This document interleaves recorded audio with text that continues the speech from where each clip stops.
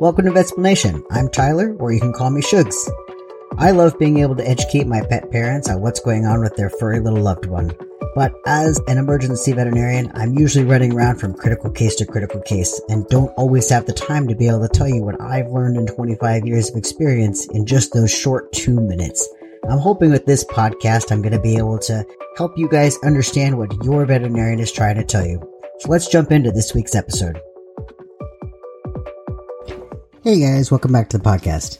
Thank you for those who got through congestive heart failure. I know that is a hard one. There's just a lot that goes into it. Today I chose just this crazy disease. So I am from Southern California, and I did live in Northern California for quite a long time, but I was mostly in Southern California for most of my life. And then I moved up to the Pacific Northwest. And I had really never heard very much about this disease, but when I got up here, I've seen quite a lot of it since then. So we're going to talk about salmon poisoning today.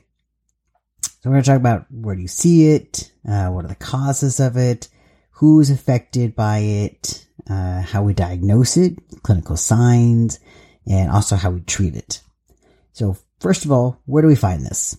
Usually it's going to be in the Pacific Northwest. So it's usually in Oregon. You can go as far south as just in like San Francisco area and all the way up to Alaska. But it's typically in the Pacific Northwest. And this is usually going to be freshwater fish that you're going to see this in.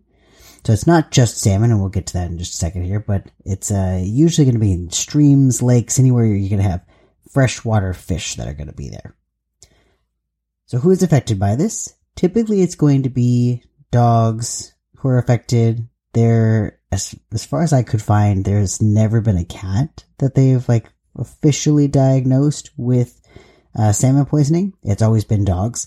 It can also happen in other animals too, though, like in foxes, coyotes, raccoons, bears. They can all potentially get salmon poisoning as well. Now, here is the crazy part. How does salmon poisoning happen?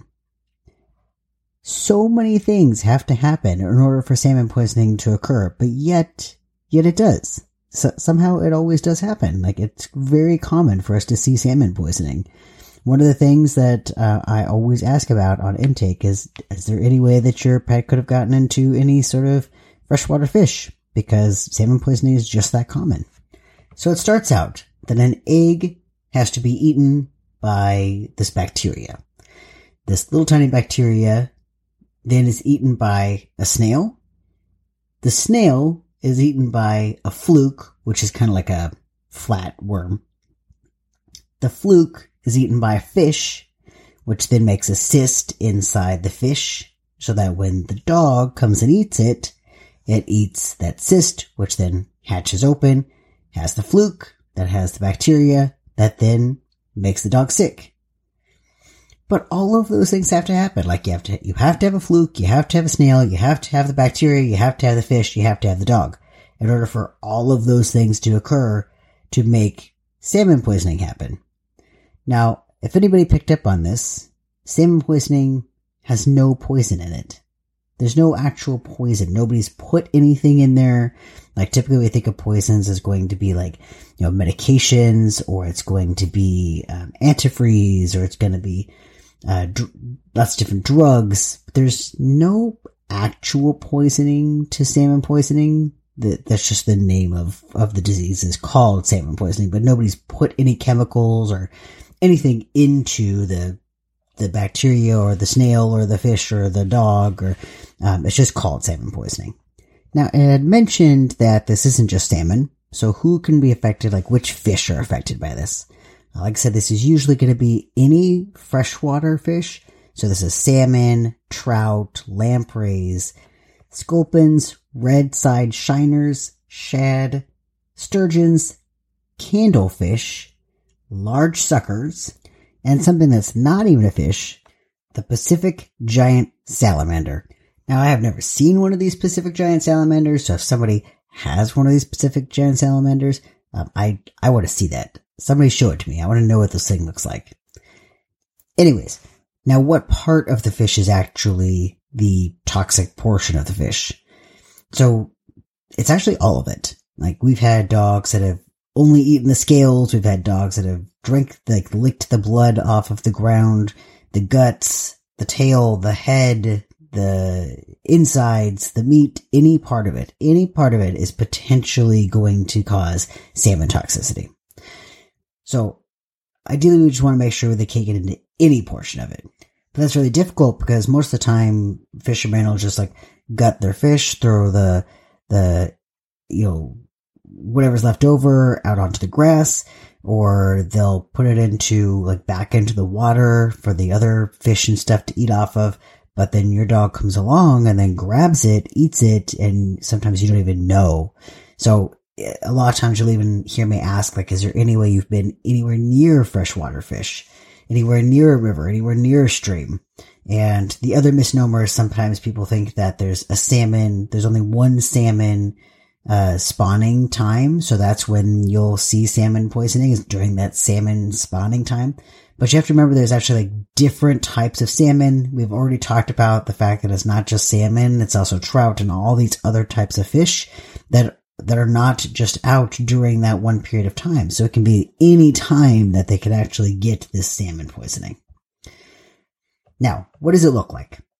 Usually after they've ingested the salmon, it's going to take about 3 to 7 days before they're actually going to show clinical signs. That's just the average. So this can actually be anywhere from 2 days to up to 33 days sometimes before they actually show clinical signs from salmon poisoning. And usually what people will see at home is that they become really lethargic and they don't want to eat. They're just really dumpy and won't eat at all. And for certain types of breeds of dogs, if you have a Labrador and it's not eating, that is concerning, right? My Labrador misses a meal, I have her into the vet, or I have her into work immediately because I'm very concerned that there is something wrong. Versus my other dog, if she didn't eat, I'd be like, you're probably okay. But, certain breeds of dogs, you'll know your dog well enough to know that when they're not eating, there's a big problem there. The other sign sometimes too is that they'll have diarrhea. The most classic signs that we actually see once they get into the hospital is that they have the diarrhea, their lymph nodes will be enlarged, and they'll have a fever. And their fever is usually only there for the first couple of days when they start showing their clinical signs. So the first 1 to 2 days. And then after that, it actually goes back down to normal. Their temperature goes back down to normal, which makes this a little bit hard because sometimes, if it's a normal temperature, maybe it can't be salmon poisoning because that typically does have a fever with it. But we might have just missed that time period when that fever was occurring. But these temperatures can get really high. They can get up to 107 sometimes. They're so high. But usually they're around 104, 105. And that's another reason why we start asking, is there any way that they could have gotten into any salmon? And then, like I said, their lymph nodes will be enlarged. Usually those lymph nodes will be on the outside of the body. So it's going to be under their neck, by their shoulders, their back of their legs, and in their groin area that we're going to look for those enlarged lymph nodes. But I will tell you, my very first case that I had actually did not have an enlarged lymph nodes. It did not have a fever, and it did not have diarrhea. The very first case that I saw just had enlarged lymph nodes inside its abdomen. So inside its belly. And that's when I started thinking, what are the different causes it's going to cause us in this very young dog? We had gotten a fecal on it once I noticed that the dog the owners told me that it did not have diarrhea at home, but it was having diarrhea when we used our thermometer to be able to check its temperature. And once I noticed the fact that it has diarrhea, it also had its enlarged lymph nodes. We did a fecal on it and we saw the salmon flukes. So that's how I knew that this dog had salmon poisoning. So, like I said, I saw in that dog salmon poisoning because we had taken a fecal on it. So what we do is we usually take a fecal sample, we'll look at it under the microscope and see, are we able to see salmon flukes? And we aren't always going to see them. That's the thing. They are intermittent shedders, meaning sometimes they come out in the poop and sometimes they don't. And if they don't, then we're not going to see them. if they do, then we'll have a pretty good diagnosis there. But other things that you might see at home too are going to be things like vomiting. You might see really bloody stool, or even that they're drinking a lot and urinating a lot. And so other things that we're going to do, just kind of based on what you might be seeing at home, might be doing like blood work and x-rays. X-rays is because a lot of these guys, we just want to make sure that there's no signs of them having a foreign body. It's not going to help us with the diagnosis of salmon poisoning unless we know that it had got into salmon poisoning, or that you tell us that you had been by a stream or a lake. That's going to be the key information for us to actually, instead of doing x-rays, or potentially besides also doing x-rays, is to do blood work. So on blood work, we're looking for a couple of things. The most important thing that we're looking for on that blood work to determine if this is salmon poisoning is the platelet count. With the platelet count, that the platelets are actually the very first thing that go to when you have a cut. So if you were to cut yourself, platelets are these little tiny like protein thing that goes over to that cut, and it starts telling the body to send more things to help stop the bleeding and to clot your blood. So those platelets are really important, but those platelets become low when you start having salmon poisoning. Usually they're not like super low. They're just about half of what they normally should be. But I've definitely had salmon poisonings that were actually like so low that they had no platelets left. So it's always hard to tell whether this is something that's a true salmon poisoning versus something else called ITP, which I'll get into at a later podcast. But either one of those is possible. It could be either one. So we're always hoping to find those salmon flukes so that we have a definitive diagnosis. But even so, if we see that the platelets are low, we have a suspicion for it potentially being salmon poisoning, we're going to probably start treating for it if that's the case. There is also some weird neurological things that can happen with salmon poisoning. So they can get what's called granulomatous meningitis, and that's where that they will have the infection basically go into their spinal fluid. Sometimes you can see that on blood work, that you'll see that their white blood cells are really elevated from that when they're actually showing neurological signs as well. So that could be like, they could just be like really, really dull and out of it, to like almost to the point of being comatose. They could have twitching, they could have seizures, they could have really bad neck pain. But it's just not a common thing that they get. Like it's less than 20% of them that have been reported to have had this, but still possible. The other thing that you can do too to diagnose this is that some people will actually take a sample of the lymph nodes that's enlarged, because sometimes you can see the bacteria on there and know that it's going to be salmon poisoning as well. But that's also saying that we know for sure that those lymph nodes are enlarged. Because like I said, on my very first case, those lymph nodes were not enlarged and we were not able to tell. Once we've now diagnosed the dog, we've talked to you guys about whether salmon poisoning is even a possibility, and we've determined, yes, this is a possibility. We've been by a lake or a stream, or I've even had a weird case of like somebody actually saw a bird, an eagle, drop part of the fish in their backyard. They did not live by a stream or a lake. They don't take this dog outside, like out of the yard. They had only, like this dog only was ever in the backyard. And they happened to see that a fish fell into their yard and the dog ate it. They didn't know what kind of fish. All they saw was like a flapping thing and saw that the dog ate it. So they didn't know if it was salmon. They had no clue. In those instances, those are a little bit hard, because if you bring them into the vet clinic right away, the chances that we're going to make them vomit it's hard to know. It really is going to depend on the doctor that you're talking to. My concern with making them vomit is if there's fish bones. I don't want those fish bones to get stuck anywhere that I'm not going to be able to get to. So in the esophagus, if I can't get to it, which is usually the case, I'm not going to want to make them vomit. So I usually do not make them vomit, but other people have, and they've done it successfully and not had a problem. So you always have to ask which doctor, what that doctor's opinion is, whether they would make them vomit versus just treating them. We'll be back after a quick break. Hi, and welcome to Hiss and Tell, a cat podcast where we delve deep into the fascinating world of feline behavior with your host, me, Christina Wilson, a professional animal behaviorist. Each episode features insightful discussions with leading veterinarians, dedicated researchers and scientists, experts in cat behavior and training, and so much more. Join me as we decode the complexities of pet loss, unravel the mysteries of feline health and behavior, and discover the latest research findings. I'll meet you at Hiss and Tell.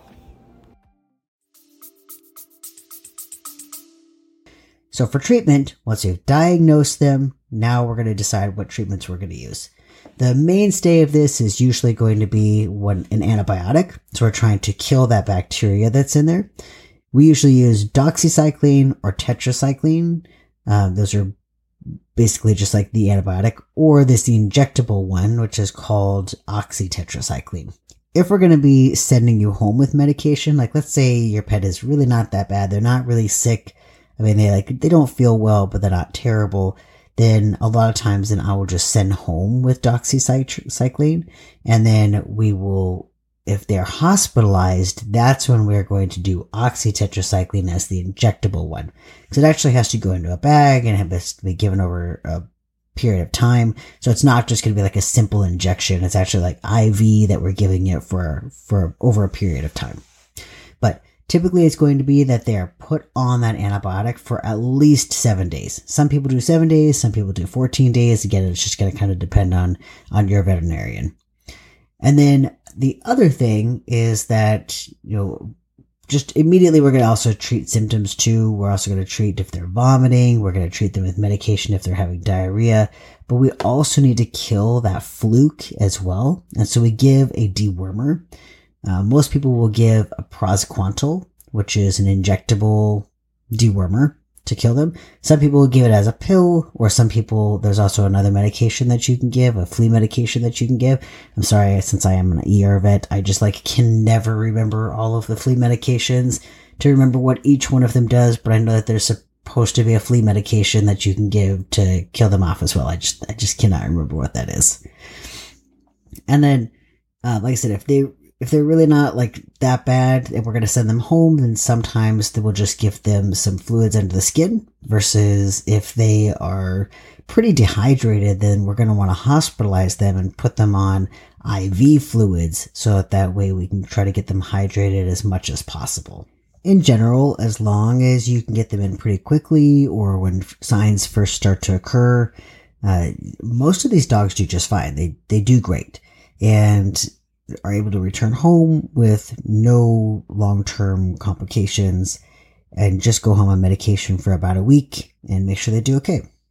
But there have been reported studies that say about 14% of dogs will die from it, and it really seems to be that this is going to be more those really bad dogs, those ones that are they're really, really sick and weren't able to get in before they got that bad, or the ones that have that meningitis that I was talking about, things that are usually a lot worse than what we normally see.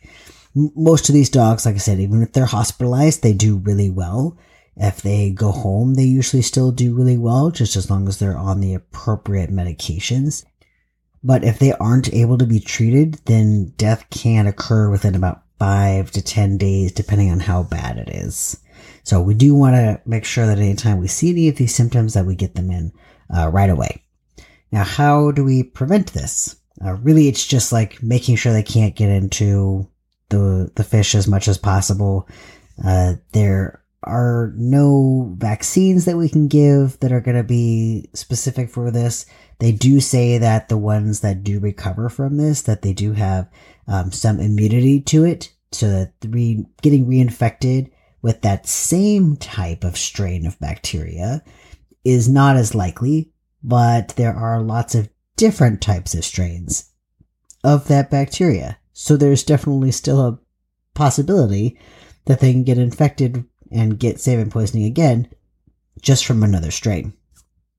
So most of this is just prevention, trying to make sure that the dog doesn't get into any salmon usually by keeping them on a leash when they're at the lakes or streams, which is hard, I know, because your lab wants to run around and jump in the water, right?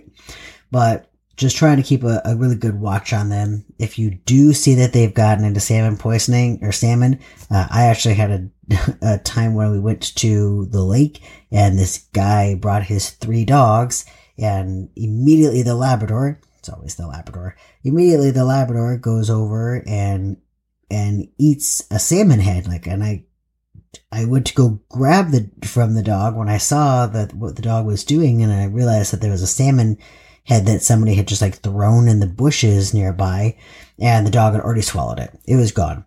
And so I told the guy, I was like, your dog just swallowed a salmon head, and he was off. He went immediately over to his vet, because he was going to try to make it vomit. I did not tell him that I was a veterinarian because I was on vacation at that time, nor did I even have stuff to make him vomit, but I'm just saying, I was still just letting him know that happened. But some people, instead of making them vomit, will just treat. So just give the doxycycline, so that way we just know that if it does have the salmon poisoning, that hopefully we're already treating it for it.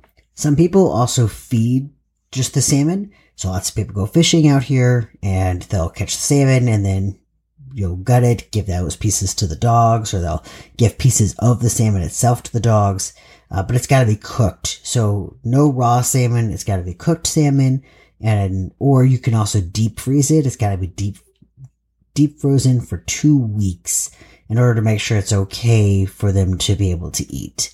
If that's the only way it's going to kill it off, is deep freezing or cooking that bacteria and those flukes to kill them off. And that's it. This is one of those cases that's really nice with salmon poisoning, that most of them do well as long as we can diagnose them pretty quickly and we can get them the appropriate treatments. They usually will leave the hospital. They'll usually be able to go home and finish the rest of their treatments at home.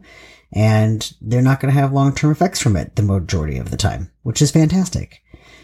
Still, a crazy, crazy disease. I mean, again, I just don't know how you have just you have all of those things have to happen in order for them to get salmon poisoning, but it happens all the time. All right. If you guys have any questions for me, please let me know. I'm trying to get a website up right now, so hopefully that'll be up soon. And that way you guys will be able to email me if you have questions, and I'll get that up and let you know what my email is.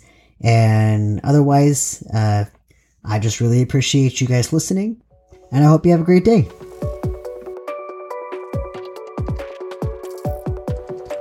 Please remember that this podcast is for informational purposes only. This is not meant to be a diagnosis for your pet. If you have questions about diagnostics or about treatment options, please talk to your veterinarian about those things. Remember, we are all practicing veterinary medicine, and medicine is not an exact science. Your veterinarian may have different treatment options. If you like our podcast, please leave a 5-star review and hit subscribe so you'll be able to hear all the future episodes. Thank you again, and I wish you and your pet well.